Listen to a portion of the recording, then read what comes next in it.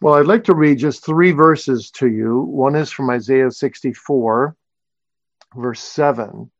There is none, this is God complaining about Israel, there is none that calleth upon thy name, that stirreth up himself to take hold of thee.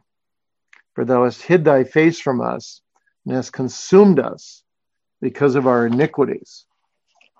And then James 5:17 and 18, Elijah was a man subject to like passions as we are, and he prayed earnestly that it might not rain, and it rained not on the earth by the space of 3 years and 6 months.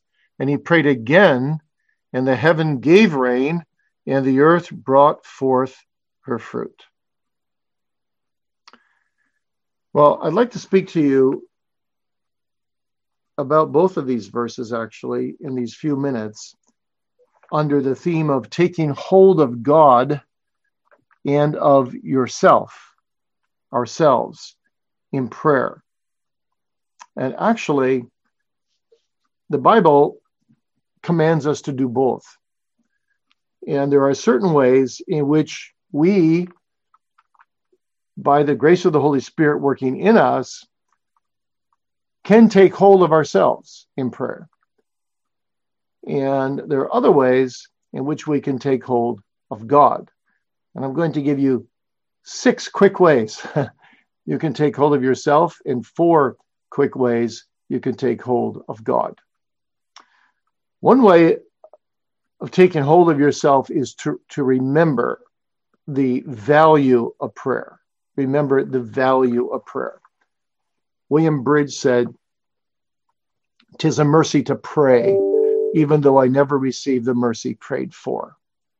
Just having an open throne of communion with God is invaluable. When I was 9 years old, my dad took me into his bedroom one time, sat me down on the bed, and said, "Do you know what the difference is between a believer and an unbeliever?" And I said, "No, Dad," because I never got the right answers to all his spiritual questions. And he said, "A believer always has a place to go. He always has an open throne." And he then took some money out of his wallet, laid it on the bed. He said, "No matter how much money I put on this bed, the value of prayer is higher than anything in this world. This is the most valuable gift you have in this world, that you have an open throne of grace to go to God at any time." Prayer is incredibly valuable, even if it's not answered, just to have the ear of God. Bishop Joseph Hall said, "Good prayers never come weeping back. I either receive what I asked for, or I receive what I should have asked for in the first place, which is exceedingly abundantly above all that I could ask or think." So remember the value of prayer. And then secondly, take hold of yourself in prayer by remembering the priority of prayer. I had a very God-fearing mother who was just known for her prayer life. She prayed a couple hours every day. And when she turned 80, I said, "Mom, if you had to live your life all over again, what would you do differently?" And she said, "Oh dear, I'd pray more." I go, "Oh, pray more." I mean, it's amazing. You see, the more grace you have of something, the more grace you have of a particular grace, the more you realize how little you have of that grace.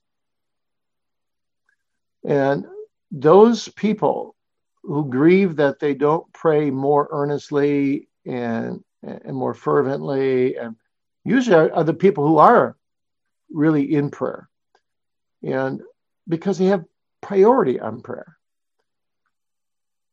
3 days after I was ordained into the ministry 43 years ago now, the first minister visited me. He was a man about 80 years old. I was 25.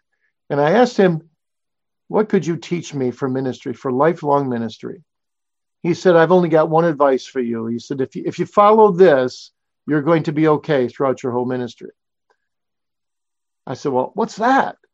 He goes, "Make sure that you never undertake anything, without first bending your knee and asking God for wisdom and blessing and benediction." No matter how often you've done that class and you're doing it again and again, always, always show your dependency on God and go to Him first. Thirdly, remember sincerity in prayer is the most important thing. It's really not the length of our prayers that is most important. It's not the arithmetic of our prayers, as Thomas Brooks put it, that's most important, but it's our sincerity in prayer. Brooks says the true mother, thinking of the song of the Solomon example, would not have the child divided. So God loves a broken and a contrite heart, but He hates a divided heart. Sincerity is the key issue. Being honest with God, being open with God, being vulnerable to God. Take hold of yourself by remembering who you're coming to and come sincerely in prayer with your mind, your soul, your whole being. And fourthly, take hold of yourself by remembering what the old Puritans called the habit of prayer, that it must be habitus, they would say in Latin. It must be a holy habit, a regular routine every day, as well as spontaneous. Both are true. And so that's really what we mean by what Jesus meant by pray without ceasing. Doesn't mean you're praying 24/7. It means that there's this holy habit. It's a daily flow. It's an attitude. Prayer is the thermometer of your spiritual life. And when you're living close to God, isn't that true? These little prayers, like Nehemiah's little prayers all throughout his book, go up spontaneously to God. Lord, remember me for good. Lord, help me now. That attitude of prayer, that habitus of prayer that the Holy Spirit puts within you, that is critical. Take hold of the habit of prayer. And then 5, remember to take hold of yourself by being organized in prayer. And I'm thinking here particularly of intercessory prayer. Too often we have no organization of intercessory prayer. So we say to people, well, I'll pray for you, and we don't. I had a friend in South Africa. I wish I could say I do this myself, but he had a prayer book, and he had the names of all the people he'd pray for every day, then those he'd pray for every week, and those he'd pray for every month. And he was a very dear man of God, and he showed me that he prayed for me, my wife, our 3 children, each one of them, every single day at 5 o'clock in the morning. He was organized in his prayer. He's a prayer warrior. So, yes, prayer must be very spontaneous, but when it comes to intercessory prayer, it's helpful to have a list. It is helpful to go through them one by one. We ministers in our church, we have a habit of every month we get together and we pray through another full page of about 15 families in our church and every child. So we pray in a period of a year and a half. We pray for every single individual, all 750 people in our church together as ministers. Well, that's become just a joy to do not only, but a valuable exercise. And then 6thly, remember to take hold of yourself by valuing balance in prayer. Balance in prayer. And I know no better way than putting this than the very familiar way, which you know very well, of the ACTS formula. You begin your prayer with adoration, adoring God, telling Him how wonderful, how great He is. Then C for confession, confessing your sins, laying prostrate before Him as a guilty, needy, poor sinner who has no strength in yourself, but you live out of His righteousness. And then thanksgiving. Who am I? What is my house that Thou hast brought us hitherto? And then supplications. So the ACTS formula, that balance, that's how we taught our children to pray. That's how we must pray ourselves. And one prayer will differ from another, of course, but we take hold of ourselves by not forgetting any of those 4 ingredients in prayer. Now, how do you take hold of God in prayer? Well, again, it's by the grace of the Holy Spirit. So you don't only remember the value and the priority and the sincerity, the habit and the organization and the balance of prayer, but you take hold of God by taking the promises of God and bringing them to Him in prayer. An old elder in our church was going through his apartment when he was downsizing. He found a letter from my father, my God-fearing father, written 1 year after my dad was converted. And my dad was telling him in the letter about his spiritual exercises.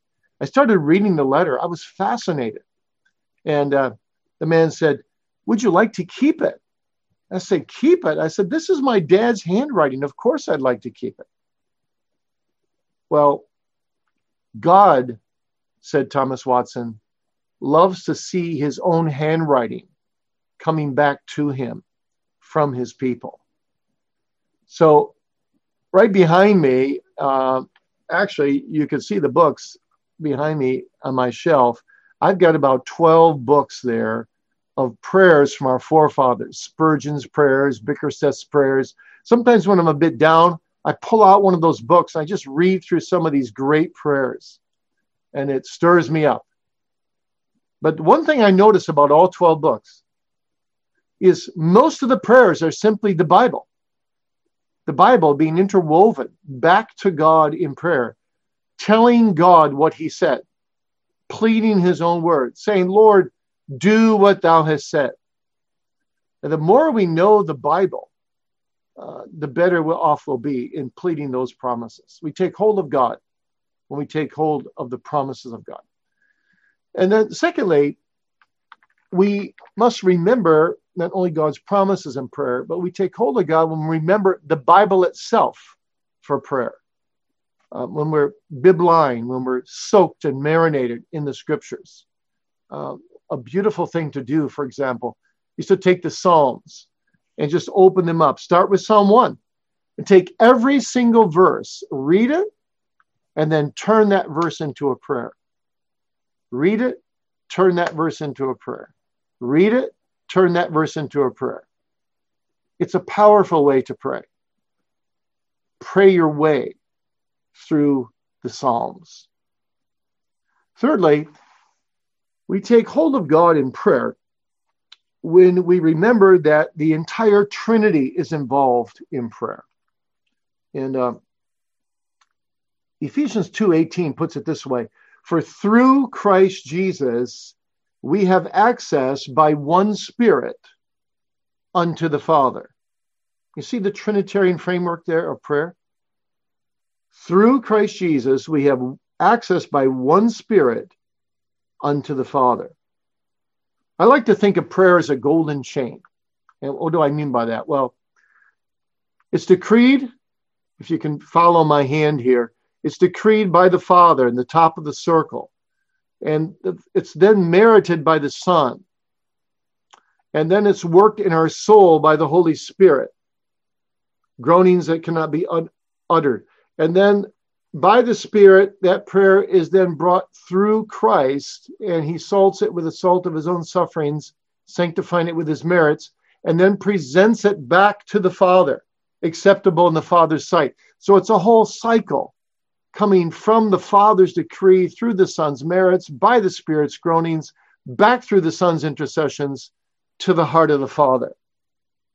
And when we grasp, as John Owen put it, the distinctive communion with each person of the Trinity, and we see the Trinitarian involvement in every true prayer, as Owen spent 400 pages explaining what he meant by that, in communion with God, we will have a deeper level of communion with God when we focus at times on the role of each person of the Trinity in our needy prayers. The grace of the Lord Jesus Christ and the love of God the Father and the communion of the Holy Spirit be with you all. You see, that's the text that John Owen actually expounded for 400 pages in stressing distinctive communion in prayer with each person of the Trinity.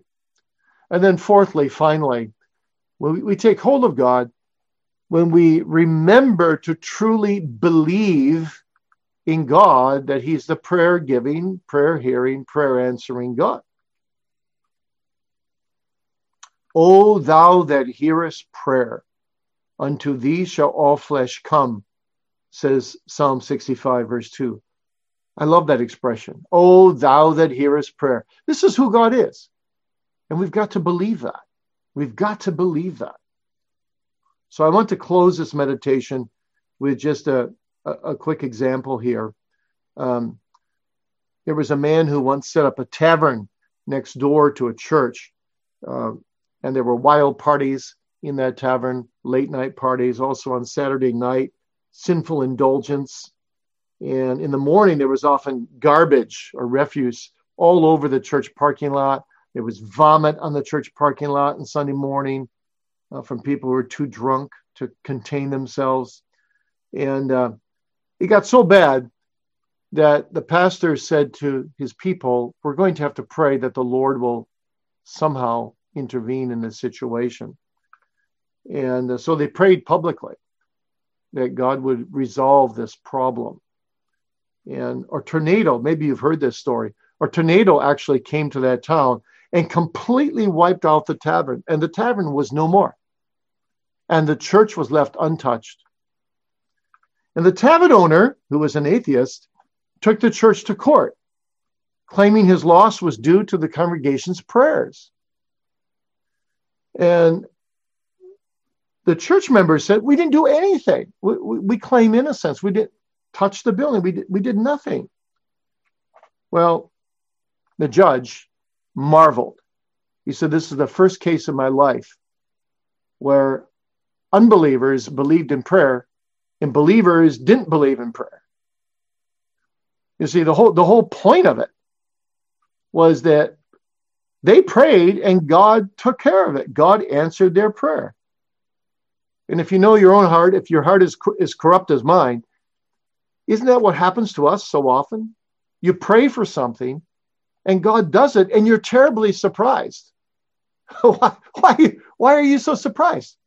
He's a prayer giving, he's a prayer hearing, he's a prayer answering God. Don't you believe it?